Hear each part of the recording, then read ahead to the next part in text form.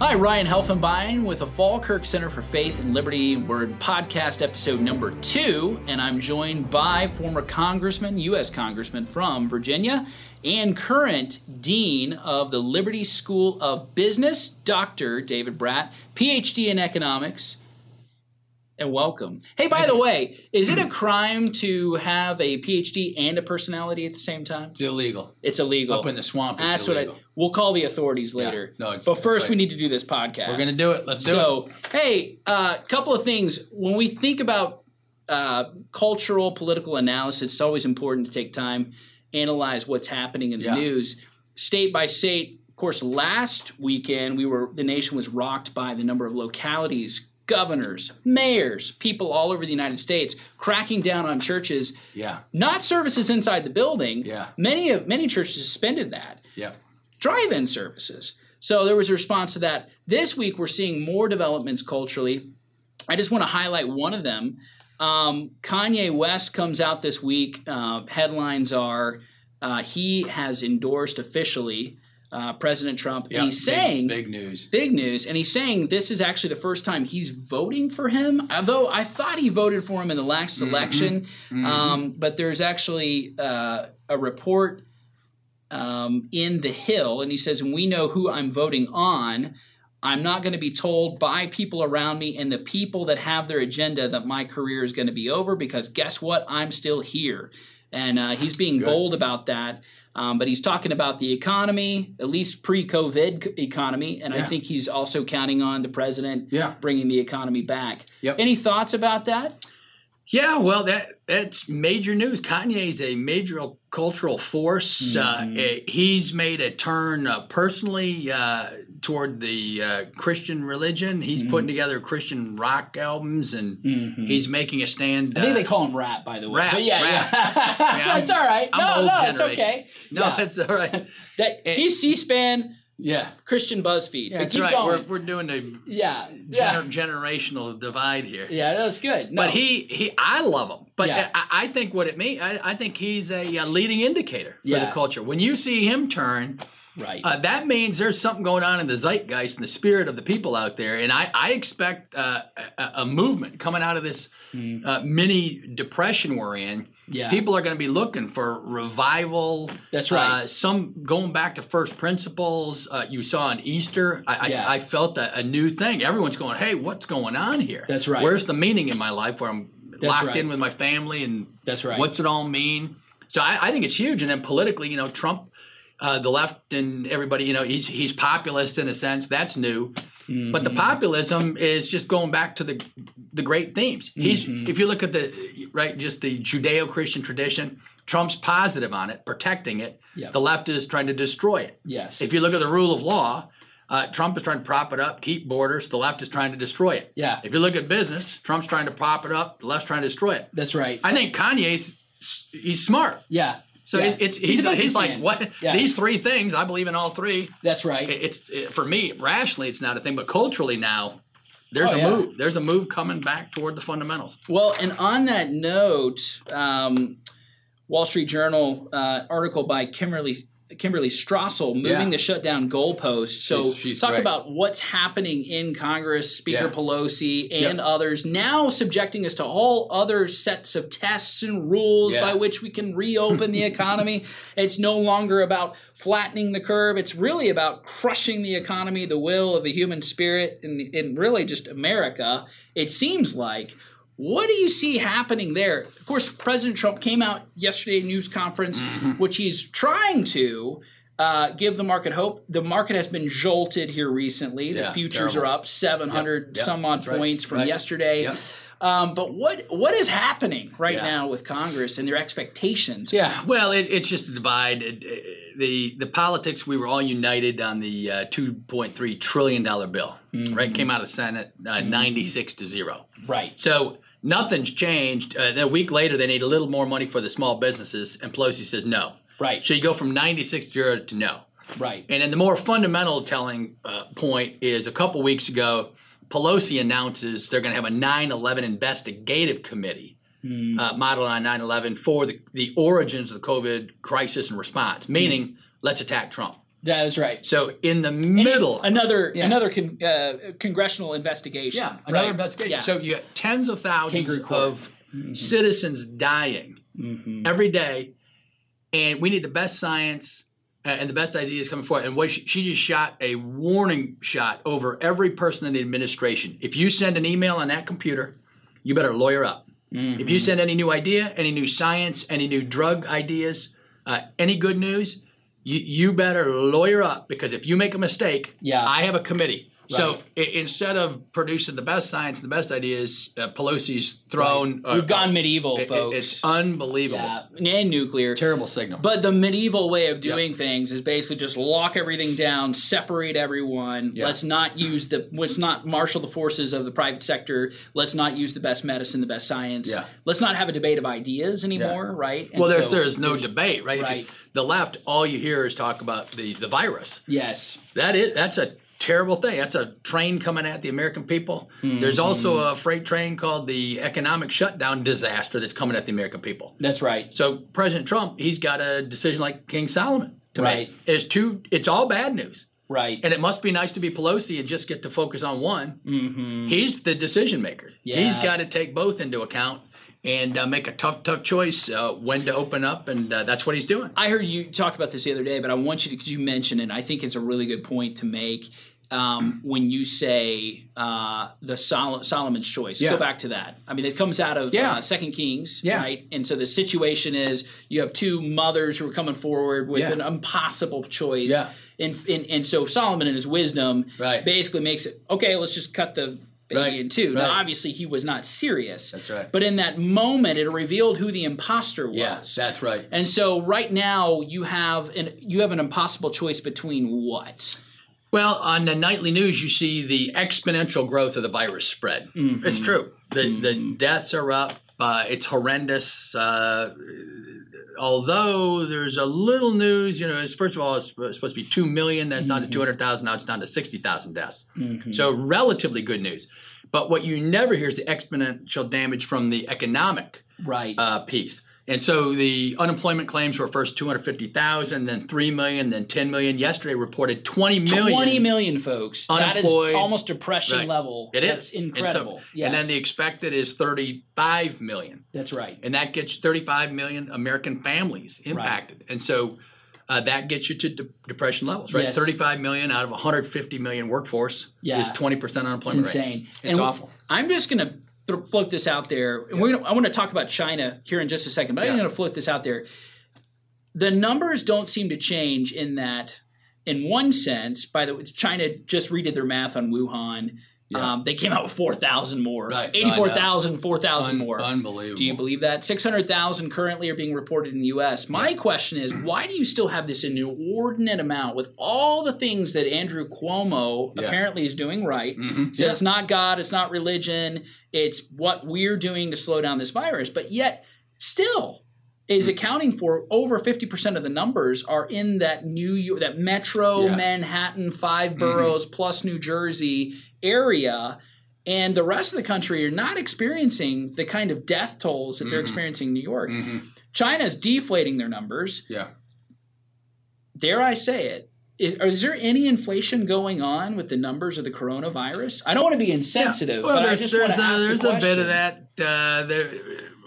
We're putting in the roles. Anyone, if someone dies of some the comorbidities they call them, right? The factors related to death. Comorbidity. I die in a car wreck. Heart problems, upper lung respiratory problems. But if you got any marker of the COVID, they mark it down as you died from the virus. So that's the way we're recording it. So that's one way, but that's going to inflate our numbers somewhat. That's right. Right, and then China, of course, is giving misinformation on anything, and people need to stay on top of the basic fact that the president, Trump, is the only president in 30, 40 years that's been going after China from the beginning before this, and he's been going after globalization and the lack of manufacturing here. Now we're all seeing it. Right, and so these numbers, that is the pain that has been inflicted on us by China. Yesterday, there's new breaking news. They think they've identified that the virus came from a lab, right? Which is not that shocking, right? Which all the conspiracy sites were saying that weeks and weeks and weeks ago. That was conspiracy. Now it's the now it's coming into the main. Right. And why does that matter? Right. Because China knew of this for weeks and weeks. And the news stats say if China would have jumped on it, we'd have 95% less cases. Right. In the first week. If by the second or third week, we'd have 85% less. Yeah. And so everyone on the left is going after President Trump for dealing with it instead of going with where did it come from? It's probably not a bioweapon attack. But they did not spend enough money to take the precautions on these labs that have level 3, level 4, very, very dangerous biotechnology and viruses locked away. And so they got enough money to build islands in the middle of the South Sea. Right. But they don't have enough money to put a master lock on their lab. Right. Yeah, it's a problem. It's very similar to how the Kremlin would operate during the it's very Cold War. They couldn't keep their nukes, right? But they could. Chernobyl. Yeah, Chernobyl was a great example of that. This is a biological Chernobyl. Oh, that's good analogy. Yeah. Good analogy. Let me read this headline. Coronavirus ravages China's economy. We knew this was coming, right? Yeah. China largely being a producer. Now their domestic economy is growing, but they're dependent upon domestic consumption worldwide. They have to export. Right. They're one of the major exporters. Yep.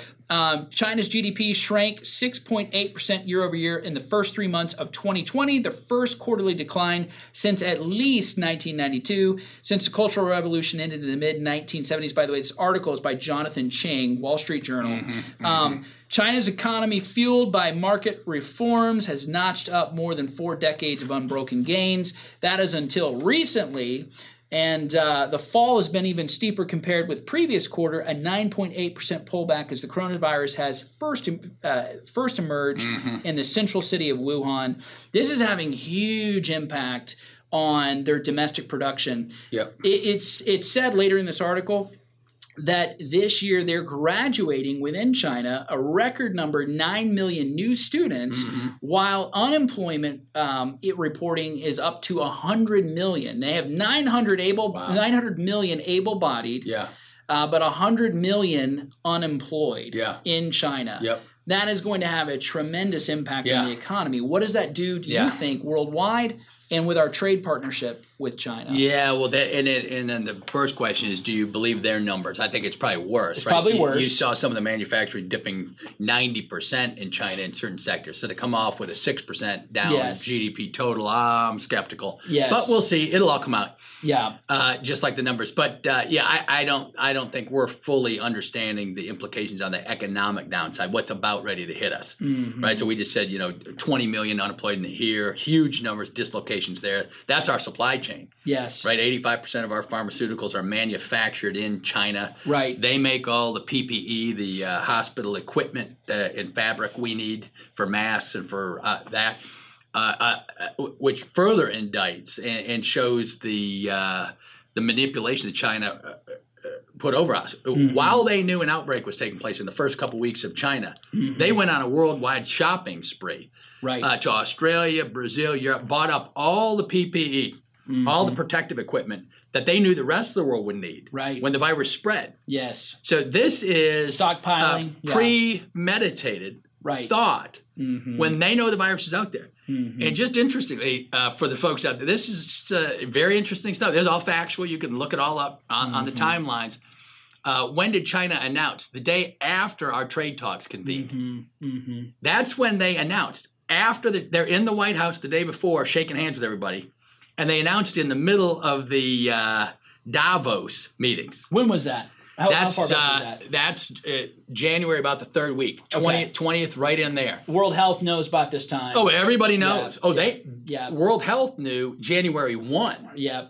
And the only reason China and World Health came out was because Taiwan reported. Right. And then Japan reported. Yes. Transmission. Yes. And then we reported transmission. And you're still read the Washington Post is still flacking on behalf of the Chinese. Yes. Which is incredible. The Washington Post and the New York Times haven't reported any of these Chinese lies yet, right? Because they want to attack who?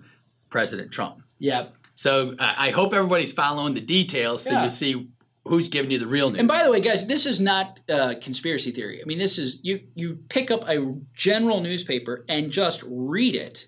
And so what you're seeing oftentimes that's happening, just sort of the kangaroo court in Congress and everything else, this is just outside of the normal headlines. You can read in the Wall Street Journal and elsewhere, this is happening. So this is not on some, buried deep on page 56 of a Google search where you find this information. This is out there. And it's all going to come out, right? We're just telling you ahead of time. Yeah. And if you want to go dig in, you can find the facts. Absolutely. Yeah. Absolutely. Let me do this real quick, and we're going to wrap up. But Dave, what's your prediction over the next coming weeks? Humble.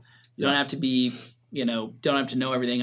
Don't do Karnak the Magnificent. Yeah, that's right. Karnak, right. With Carson, right? But what do you think is going to happen? Your prediction game with the reopening process? Do you think it's going to be long? Do you think it's going to be short? Do you think there's going to be a battle royale? Let me just throw this in there. Yeah. I was here listening to Todd Starnes the other day, a friend of ours, friend of Liberty University. Great show. He said something funny. He said that with regard to everything culturally, they're talking about delaying the opening of football, and that includes SEC football. And he said, hey, if they cancel SEC football this year, it's going to be a civil war in this country. Right. I'd say the same thing with NASCAR and several other things. There are folks down there in Alabama, Texas, and elsewhere. Yeah. They got to have their football, right? Yeah, I hope so. You're right. So I hope so. I'm just asking, what do you think's going to happen over these next few weeks? Do you think that the virus, we're over it? The fatigue of the virus or the fear of the virus? What's going to come first?